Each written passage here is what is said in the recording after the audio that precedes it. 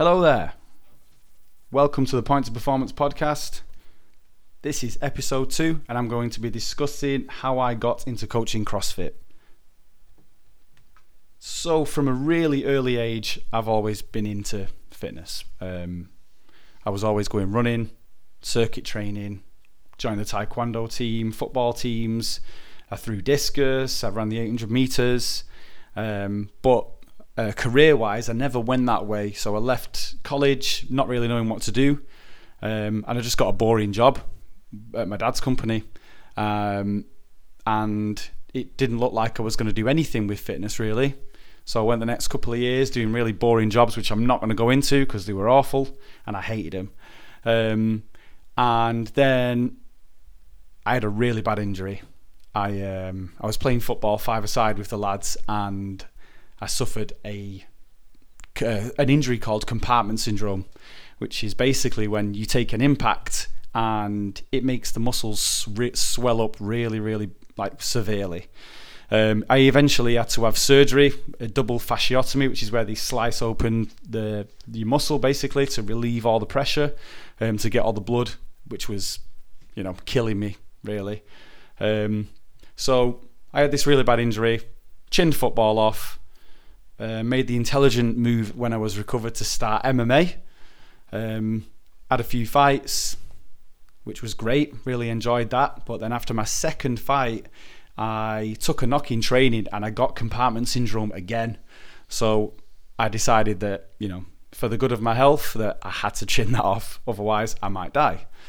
And my friend at the time, my best friend, Phil, he was a personal trainer. He was doing this thing called CrossFit at CrossFit Warrington, which isn't far from us.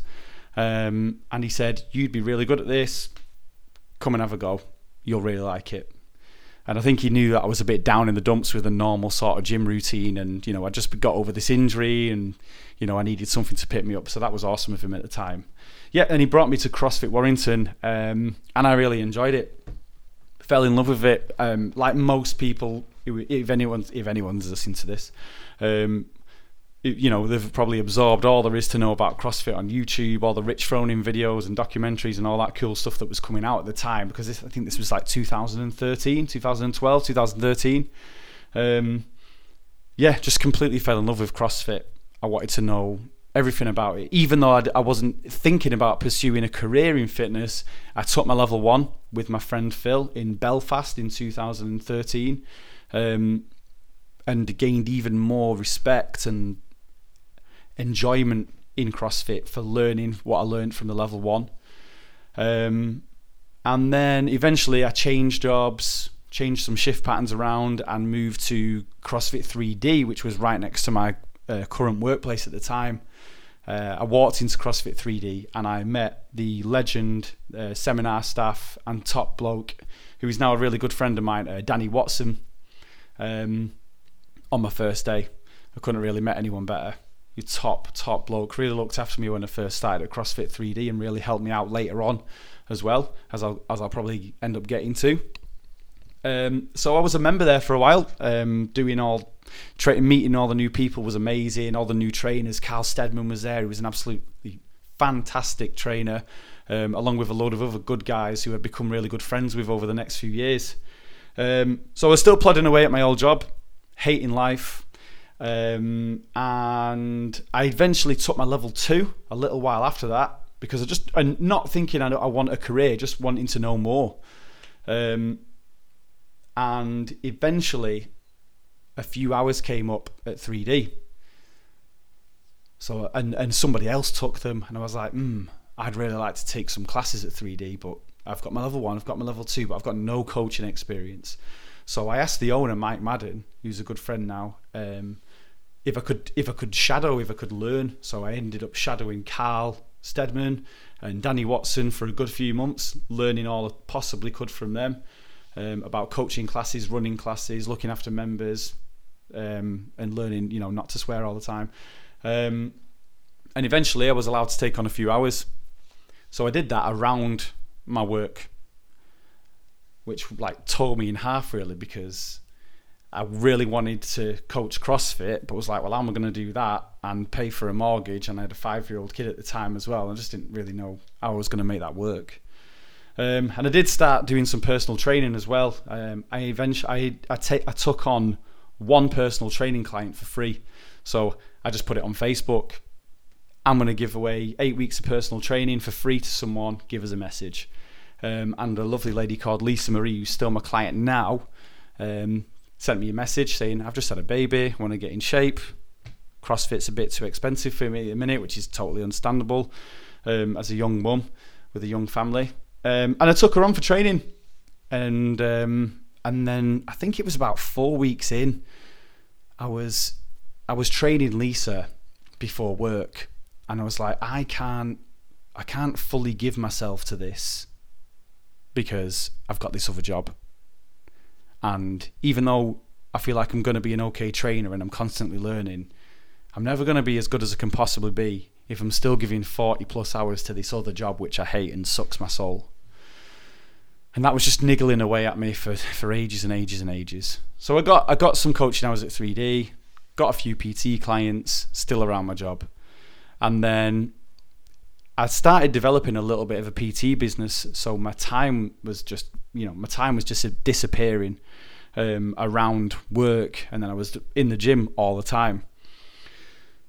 So then eventually I just made the decision with only a few PT clients and a few hours, not earning any real money at all, just to jack my job in. So I just emailed my boss and said, with immediate effect, I'm out, I'm not coming back. And I know that sounds really rude and really horrible, but at the time I absolutely hated it. And I just had I don't know if anyone's got this now, but I had the fear of going into work every day. And all I wanted to do was be in the gym.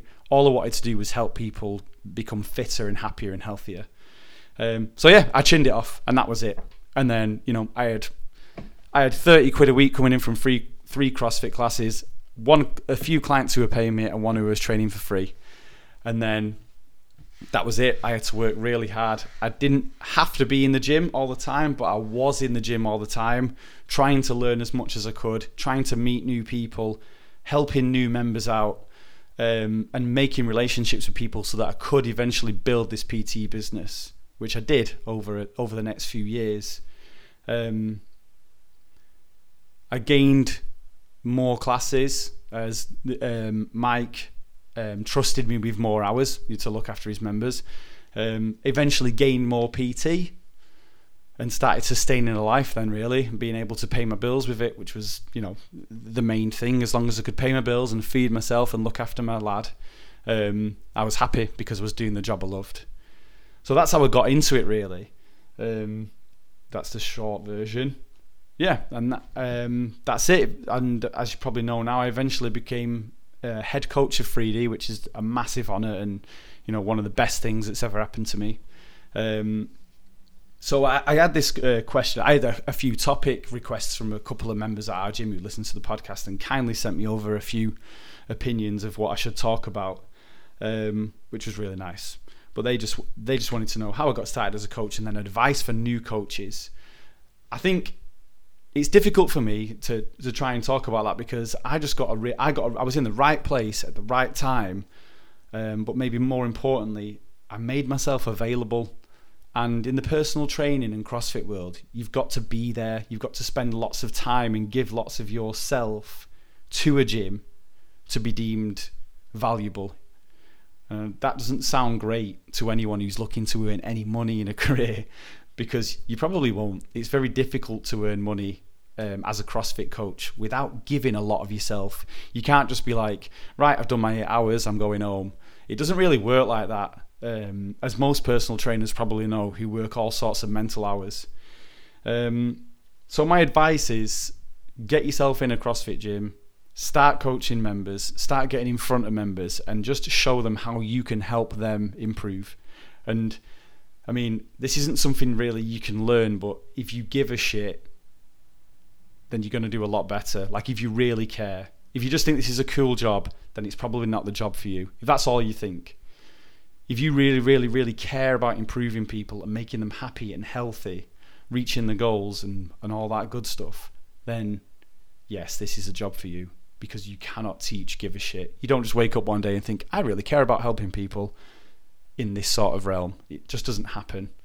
And I've seen loads of trainers come and go. I don't want to put anyone off, but it's just a reality of what I've seen over the past 5-6 years. So CrossFit level 1 and level 2 is great.